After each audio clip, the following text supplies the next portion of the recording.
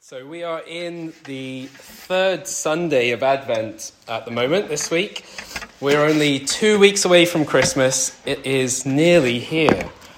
Advent is a time of waiting.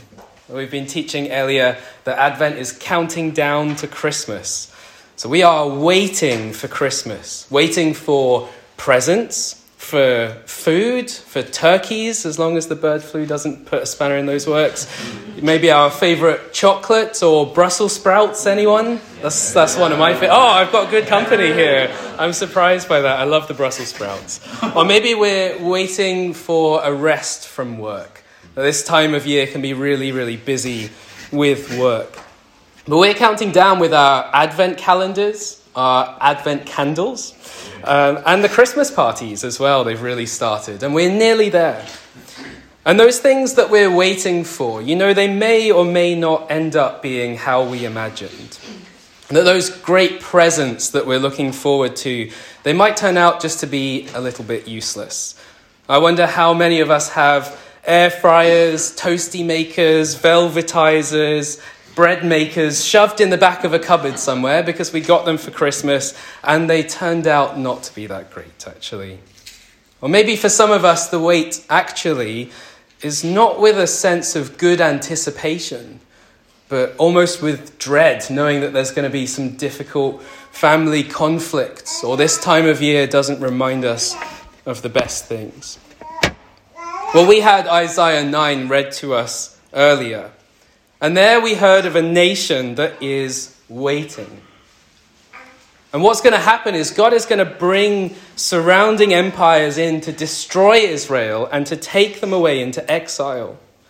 It's something that Isaiah predicted, and it really happened in history.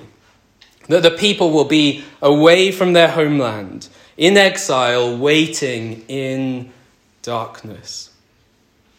Their situation and their future looks dark. And that is why it's such a great promise that Isaiah has for the people from God. That in this darkness, there will be a great light. That in the land of deep darkness, a light will shine. A child will be born. A son will be given. One who will be Wonderful Counselor, Mighty God, Everlasting Father, Prince of Peace. And there's more. There's something really different about this child. It says of him, of the increase of his government and of peace, there will be no end. That's not normal. This child will be mighty God, and his kingdom and his peace will continue forever. There's no one else in history that we can say that about. But for this promise to be revealed, there was going to be a little bit of a wait. Isaiah was writing 800 years before Jesus was born. So Isaiah is telling people a light is coming, but they're not going to see it.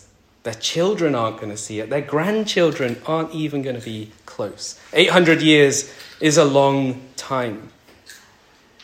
So for us, we're living on the other side of that first Christmas.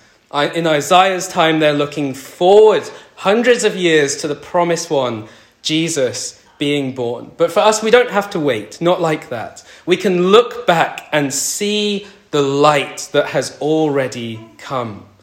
Our wait, our anticipation is only 24-ish days, a bit longer if you count Advent Sundays.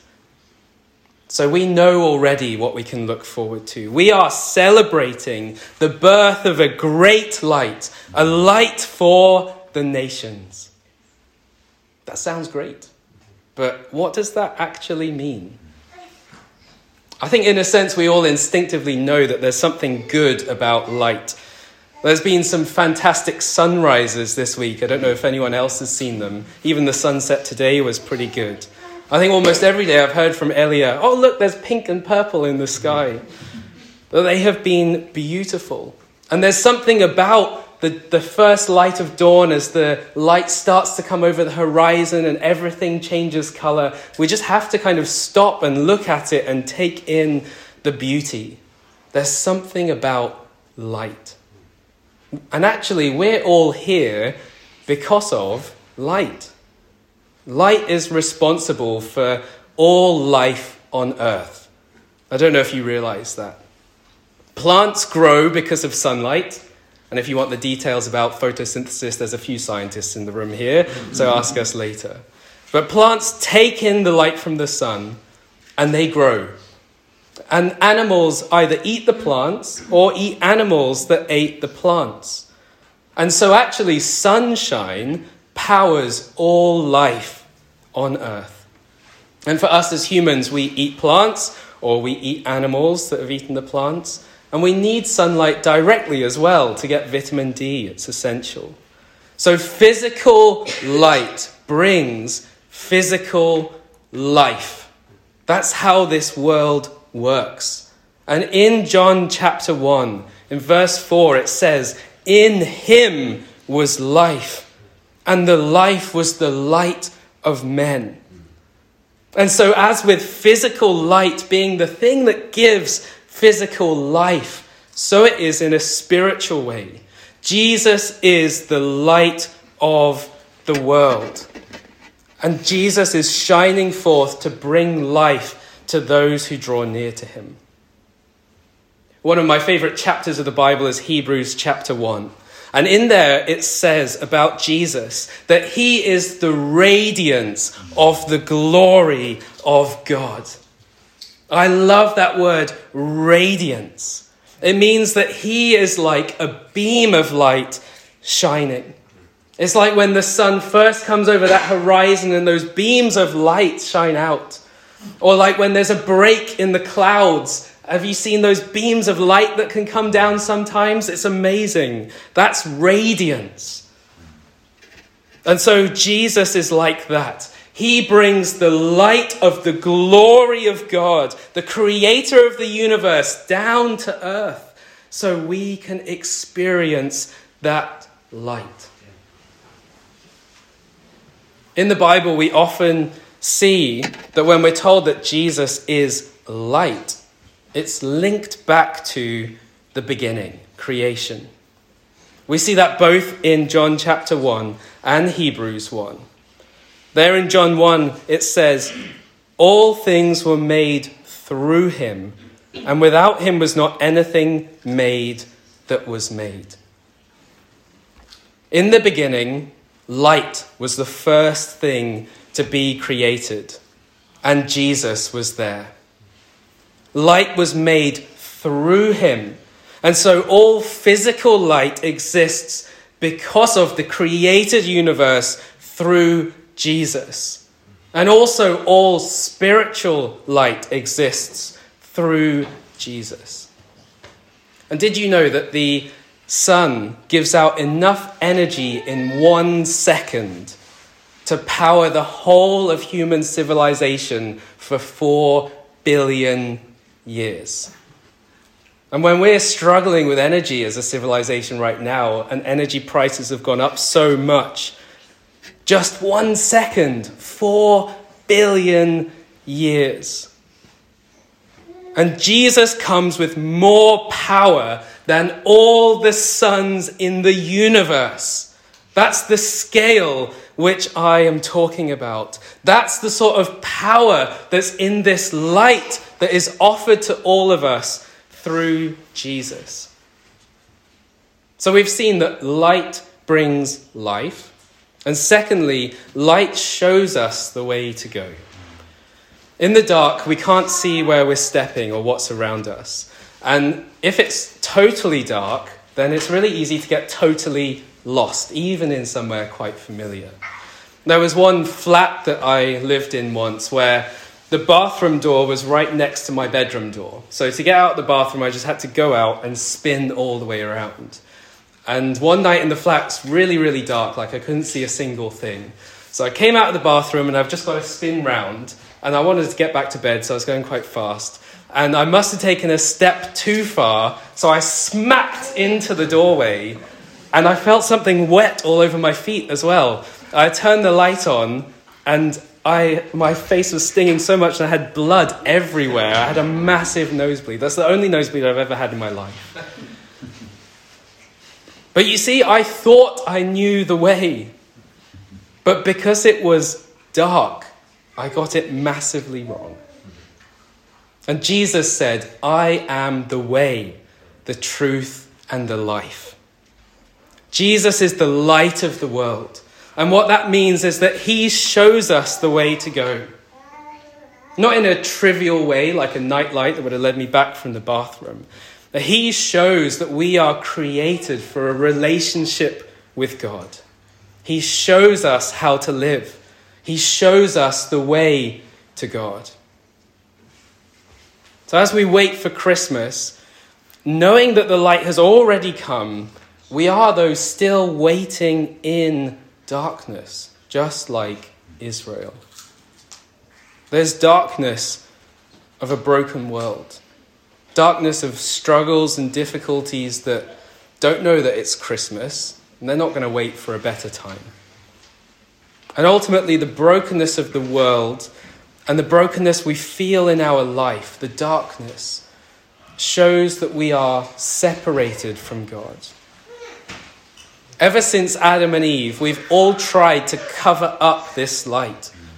We think we know what's best, and so we want to put away and ignore what God's light would show us. We've tried to make a way on our own.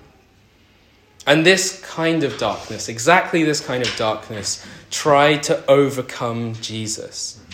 We read later in John chapter 1, in verse 5, the light shines in the darkness, and the darkness has not overcome it.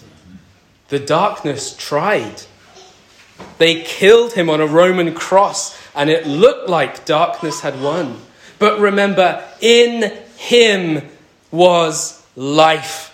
And that light is like the power of all the suns in the universe. And so he rose again to life 3 days later to never die again. And the death he died for us. We read in Romans chapter 5, but God shows his love for us in that while we were still sinners, still in darkness, Christ died for us. Christ died for us. We don't need to try by our own strength and our own power to get rid of the darkness in our life before coming to Jesus. We can come to him and come into the light, into the radiance of his glory. And that beam of light will shine into us and give us light and show us the way to go. Give us life, and show us the way to go. When Joshua was born, he was very jaundiced. I don't know if any of you remember that. Actually, both our kids were jaundiced when they were born.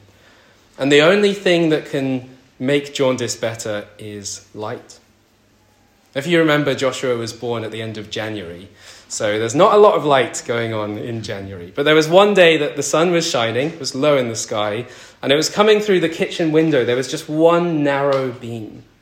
And so I had him there in just his nappy, holding him in that light. That light was going to heal him. And as that beam of light moved around the kitchen, I moved with it. And we were just sitting there kind of warming up in the sunshine on a cold winter's day. But Jesus said the way to life is narrow. Jesus is that beam of light. And in him is life, not anywhere else.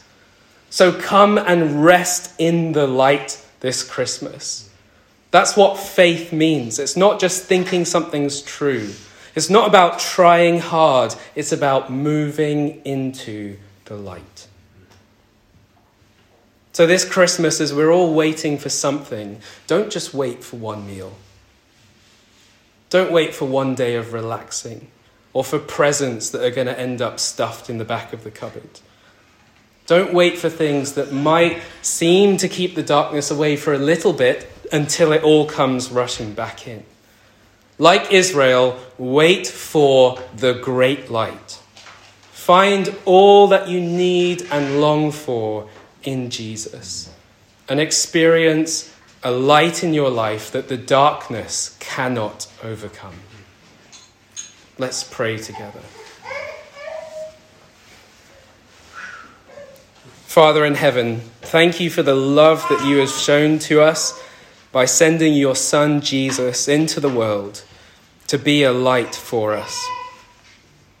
Thank you that this Christmas time we don't have to be lost in the darkness, but that we can find true peace, true hope, and true life. Father, I pray that you would shine the light of your glory into our hearts, and that we would have new life and see the way to go. Thank you that the darkness can even be as light for those who come to you. And we pray that there would be more light around us this season as we celebrate Jesus this Christmas. Amen.